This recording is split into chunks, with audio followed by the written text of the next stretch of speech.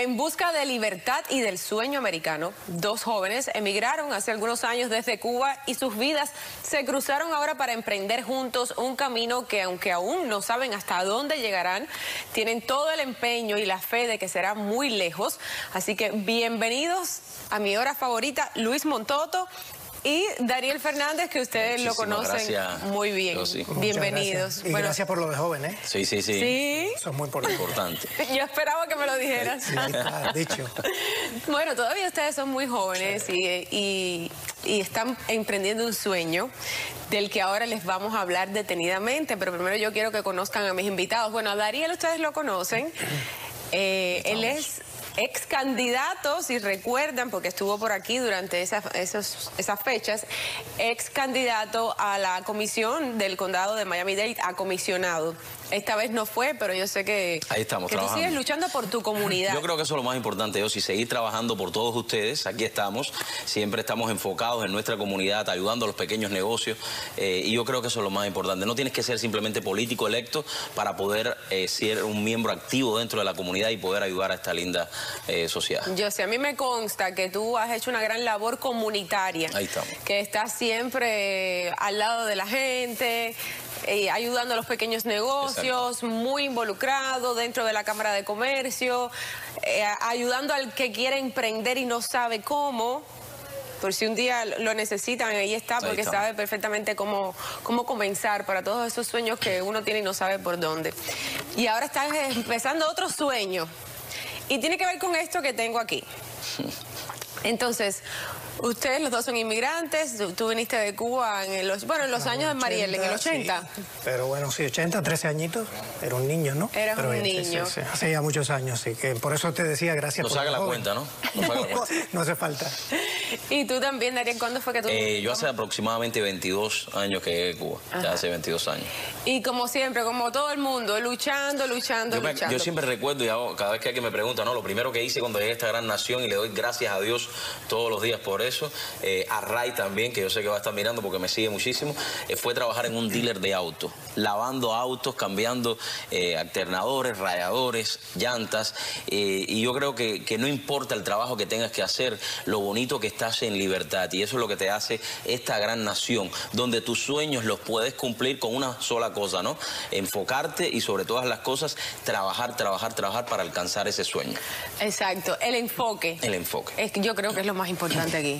Totalmente, y si agrego algo a lo que dice Dariel, obviamente estamos en un país de oportunidades, y eso es muy cierto. Eso a veces lo decimos, lo repetimos, porque todo el mundo lo dice, pero al final conozco muchísima gente. Y yo creo hablar, tú también, nuestra propia experiencia, de que cuando uno se enfoca con un proyecto claro, porque tienes que saber lo que estás haciendo, tienes que querer lo que estás haciendo y ponerle la vida. Y cuando haces eso, pues yo creo que los chances de ser exitosos son muy buenos. Sobre todo aquí en este país. Sí, por eso, en este país. Así mismo es.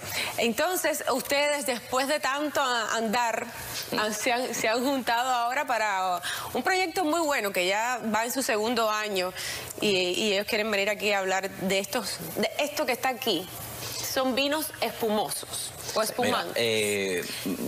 Cuando Montoto me vino a hablar de este proyecto, en el caso mío, como todos saben, yo tengo una compañía de tecnología, y el que no lo sepa, búsquenme, ponga mi nombre y ahí vas a saber, ponemos Group, y Montoto me presentó este proyecto hace, ya este va a ser el segundo año, o sea, el año pasado estuvimos conversando, y Montoto me dice, tú traes la tecnología y yo traigo la sabiduría de lo que yo sé de vino. Bueno, vamos a emprender este nuevo negocio, porque de eso se trata los Estados Unidos, no es simplemente quedarte con una sola idea. Si vemos las grandes compañías como Amazon, tienen diferentes maneras de ingresar dinero a la compañía como tal, y siguen comprando compañías normalmente, y eso es de eso se trata. Hay un dicho que dice que no se debe poner todo en una sola canasta, porque si esa canasta se rompe, ¿qué pasa, no? Sí. Y entonces eso es lo que hicimos, ¿no? Sí, Luis, y nos unimos. Porque tú entraste al negocio de los vinos estos hace algunos años también. Casi 20 años, ¿no? Y fue por accidente. Yo vengo del terreno, del mercado, digamos, de recaudación de fondos, fundraiser, que es lo que yo fui, y conocí hace muchos años, digo 20 años, al dueño de una bodega catalana, una bodega productora de cava. Cava es el espumante que se hace en España, ¿verdad? En la zona, sobre todo del Penedés.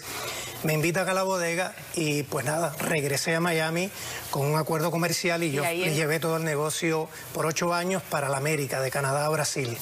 O sea que la experiencia, sobre todo en el camino, y hablando otra vez de los negocios además de tener las ganas de ponerle ímpetu, hay que saber que el camino es duro, pero que el camino hay que hacerlo. Sí, y sobre todo que no hay que saberlo todo desde el principio. No, para nada. Ahora, hablemos de esta feria de vino espumoso o espumante, como te gusta decir a ti. Estábamos discutiendo que cómo era la forma correcta de decirlo. Yo creo que son las dos. Ustedes a lo mejor saben más que yo, porque mis televidentes muchas veces saben más que yo. Casi sí. Y si es así, llámenme 305-396-1454. ¿Cuántos por aquí son amantes de este tipo de vino?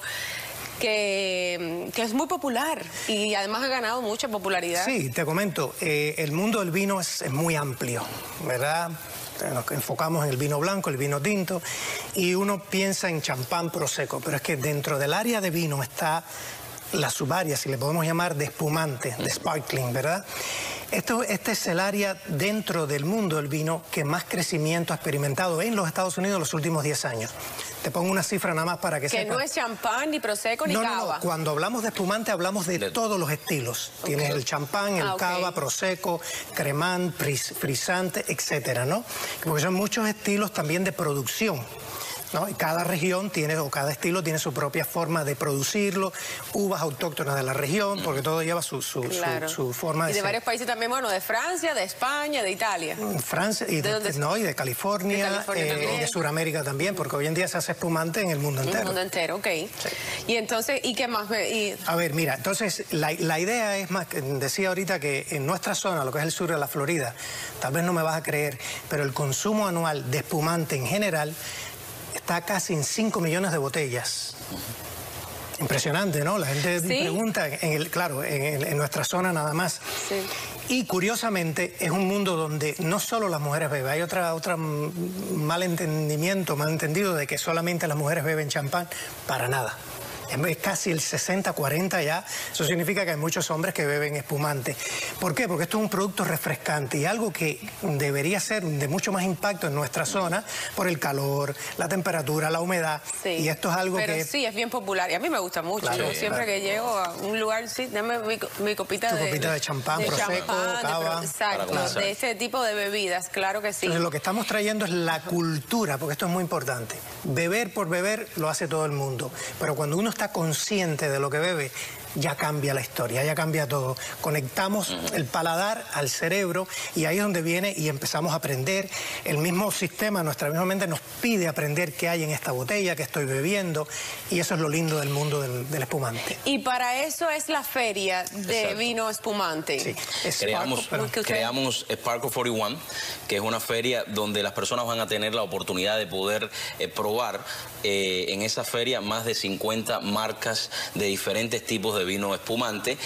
Esto va a ser el próximo 5 de noviembre, de 12 del día hasta las 9 de la noche. Pero ustedes van a tener a la gente tomando vino desde de 12 del día a 9 de la noche. No es solamente tomando. Lleven camillas. No es solamente tomando, porque también vamos a tener una sección donde las personas que les gusta fumar tabaco lo van a poder hacer, van a poder aprender sobre todos esos tipos de espumante, y también lo más importante es que estamos beneficiando a la comunidad del sur de la Florida con creación de empleo. ¿Cuántos empleos se están creando en esa feria? Claro, parte del evento también es unir varios elementos. Exactamente. Porque primero, como decíamos, todo el público que viene cuando entra recibe una copa y puede ir alrededor del salón y catar más de 50 espumantes, los que quieran y cuantas veces quiera.